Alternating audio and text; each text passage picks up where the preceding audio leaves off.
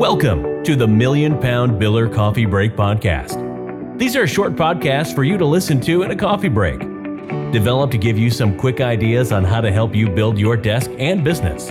Now, over to Adrian Mansfield, the Million Pound Biller, for today's Coffee Break Podcast. Welcome to the Million Pound Biller Podcast. I'm Adrian Mansfield, and in my 20 plus years in recruitment, I've had a number of £1,000,000 years. I've worked in most of the major recruitment markets and in all sales roles within a recruitment agency. I've also run my own company and set up companies both in the UK and in several international locations. Recruitment has given me the opportunity to travel the world and see some of the best and worst places on offer, from Australia to Afghanistan and many more in between. The Million Pound Biller Podcast offers those at any level in recruitment tips and ideas from me and my contacts, both inside and outside recruitment, but all from the coalface. Information and ideas that can be taken back to your day-to-day careers and put you on the path to £1,000,000 year. The cornerstone of my success over the years has been my willingness to learn and develop my skills, something I still do every day. Now I'm offering you some of my ideas and thoughts that will allow you to squeeze the most out of your recruitment career, no matter what level you're at and where you're aiming for. Every journey, even one to £1,000,000, starts with a single step. So let's take that first step together. Welcome to another Coffee Break Podcast. We're well into the holiday season in the UK and elsewhere in the world. If my Facebook feed is any barometer, most of my friends and colleagues in the UAE have headed to Greece for some R&R. It just shows how hot it is in the UAE when they head to Greece for some cooler temperatures. Here in the UK, our hate wave has ended with rain and more rain. It wouldn't be the UK if it ended any other way, would it? I'm also enjoying the 4-year cycle, or in this case, 5, of getting interested in sports I really didn't know existed until they pop up at the Olympics. Sports like Taekwondo, for which the Olympics are the pinnacle and probably the only chance for most people to see them. As always, I believe there are some links to recruitment in this. The idea that the big companies get the majority of the press, awards and the recognition. The old idea that you never get fired for buying IBM still pervades in many HR and procurement departments who would much rather stick to the big companies with their brand and recognition and their often really poor customer service over the smaller agencies with their focus and drive. But just like in the Olympics, those smaller companies will get the chance to shine occasionally, and when they do, the key is to blow it out of the water. Going back to Taekwondo, they saw a huge increase in people taking part after Jade Jones won her gold back in London 2012. Back then, she was the only person at the top levels from the UK Taekwondo team. Then in Rio, there were a few more, including Jade herself.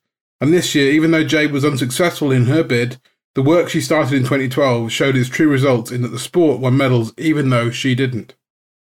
Back to recruitment. If you get your chance to support these companies who tend to stick to their big suppliers, think like Jade and focus on delivering a knockout, pun intended, because you never know how much success that one win can bring and what the long-term results of that win will be. The other thing that strikes me about the Olympics is the fact that in many cases the sports people have worked for 4 years and more often their whole life for that one shot. They don't have the luxury of some big sports like golf, football, rugby and everything else, where they have many chances to deliver. This is their one go. I can't comprehend the level of pressure on their shoulders when they start their event. This is it. This is the moment that all your hard work has been building to. Then what happens after? What happens when the event finishes, for good or bad? There have been a number of high-profile examples of the come-downs from that singular focus. Michael Phelps being one of the biggest. The what's next depression. I think we can learn a lot from that in recruitment leadership. I've spoken before about the idea of the infinite game in business. But in recruitment, we still too often have that finite focus on the top year till top month, and that's often tough to then follow up. When you've hit that high, you reach the top of the mountain, you feel the what next depression. I know, I've had it a few times in my career. For me, the obvious difference to the Olympic athlete is we don't have to wait for our next challenge, for our next battle. They'll just be around the corner. However, I do feel it's worth spending time to set goals and targets that aren't an end in themselves. The idea that rather than aim for a gold medal at a set point in time, we rather aim for something more infinite and impossible to attain. That way, we're never truly left with the what next drop. So on to topic 1 for this week, which surrounds an idea that I picked up from a future interview on my podcast. I reached out to them and their PA on Monday to arrange the date for our interview. When the email hit their server, I got an out-of-office note for both of them. Now this, in and of itself, is not a big thing. I often get out-of-office notes at this time of year. However, the thing that struck me was the reason for them being out of the office. Their company had given every one of their staff an extra day's leave on exactly the same day. They'd simply shut the company for a single Monday. That struck me in 2 ways. First was the business person in me, which said, wow, they can afford to do that.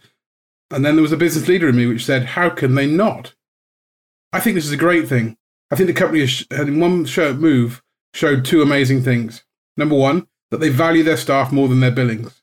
By giving the whole company the same day off, it means that no one is able to do any billing work on that day. It means that no one is tempted to drop back into work, or indeed that they are pulled back in by well-meaning colleagues. Number two, that they recognise that staff health is important as their company's health.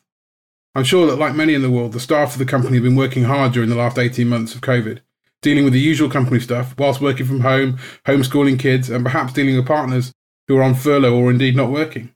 So the company took the opportunity to give the staff a day to themselves as a thank you and to help with the stresses. We can argue whether a day is enough, but I've no doubt that this is just the visible part of a wider set of solutions they're offering to their staff.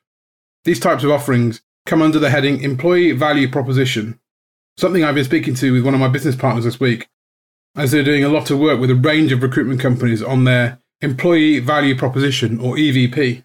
This day is when a top-of-the-market commission scheme would tempt someone have gone. Indeed, can actually anyone tell me what top-of-the-market commission schemes are? In my 20 years, it seems that every agency looking for new staff has the top-of-the-market commission scheme. So by my definition, they can't all be top-of-the-market, surely. Anyway, I think it's crucial to small and medium agencies, and even starting companies that are looking to attract their staff, to look at the wider EVP. It's often not looked at when you're looking to hire. But what can you offer that will attract top people and, most importantly, keep them with you? The worst thing in any agency is hiring great people, building them up, and then seeing them leave to another company, or perhaps to start themselves. This is even worse in small companies when the likelihood is one person leaving will leave a huge deficit in your income and profit. So when you start to think about your next hire, don't just trot out the usual lines on commission and everything else. Try to think what your full employee value proposition is, and then position that as your way to bring people in and keep them. On to topic 2 for this week. I heard an analogy this week that I'd never heard before, but given my love of golf, it really stuck a chord with me. The analogy is that a golf ball has dimples because it flies further. Now that is a fact. If you hit a golf ball with no dimples, the little bumps on the surface, they go comparatively no distance at all. But I hear you ask, what does this have to do with business and recruitment? Well, the point being made in the analogy was that failing is good. Having the bumps in the golf ball allows it to fly further. And those of us who make mistakes and learn from them will also fly further than those who try to make no mistakes and get no bumps in the first place. I was very honoured to be interviewed recently for a podcast for a school and college leaver programme in the Worcester area. The discussion centred around my career, how I got into recruitment, and what recruitment could give to a career of school leavers. But one big topic was around the idea of mistakes and errors, because there is a view in some of the school leavers that they need to avoid failing. The interview pointed to the fact that many people are looking for that perfect scenario. They are unwilling or unable to take the leap unless they know the step they're going to land on is 100% secure. I've made a very successful career out of taking leaps into the unknown. I'm very firmly one of those who will take a leap and try to build a parachute on the way down. I know that this is not the ideal model of working. The idea should always be to leap with at least a decent idea that the step is solid and or that you've got the parachute that works, i.e. you try and mitigate the risk. However, I firmly believe that my way of leaping anyway is far better in the long run than those who don't leap at all. Sure, I can and did point to many, many failures over the years, but I can equally point to many, many successes. The difference is I don't let the failures define who I am. I let them guide me and teach me the way to my successes. I don't think that this issue is the preserver of the school leavers. I'm sure there are many of us who try to avoid mistakes, don't take that leap into a new role or a new area for fear of failing. Don't strike out on their own in recruitment because we're worried about whether we'll deliver and what will that mean for our current career or family, etc. Whatever the fears are, I can tell you from personal experience, the mistake will come no matter what it is you're trying to do. They may just as easily be mistakes that come when you're standing still in a safe, employed role that leads to you losing clients or work, and perhaps your job, and that these could be completely out of your control. I'm sure there are many of you out there who found themselves out of work in the last year when their agency closed the doors or perhaps just let most of the staff go. So you can see nothing in life is 100% secure.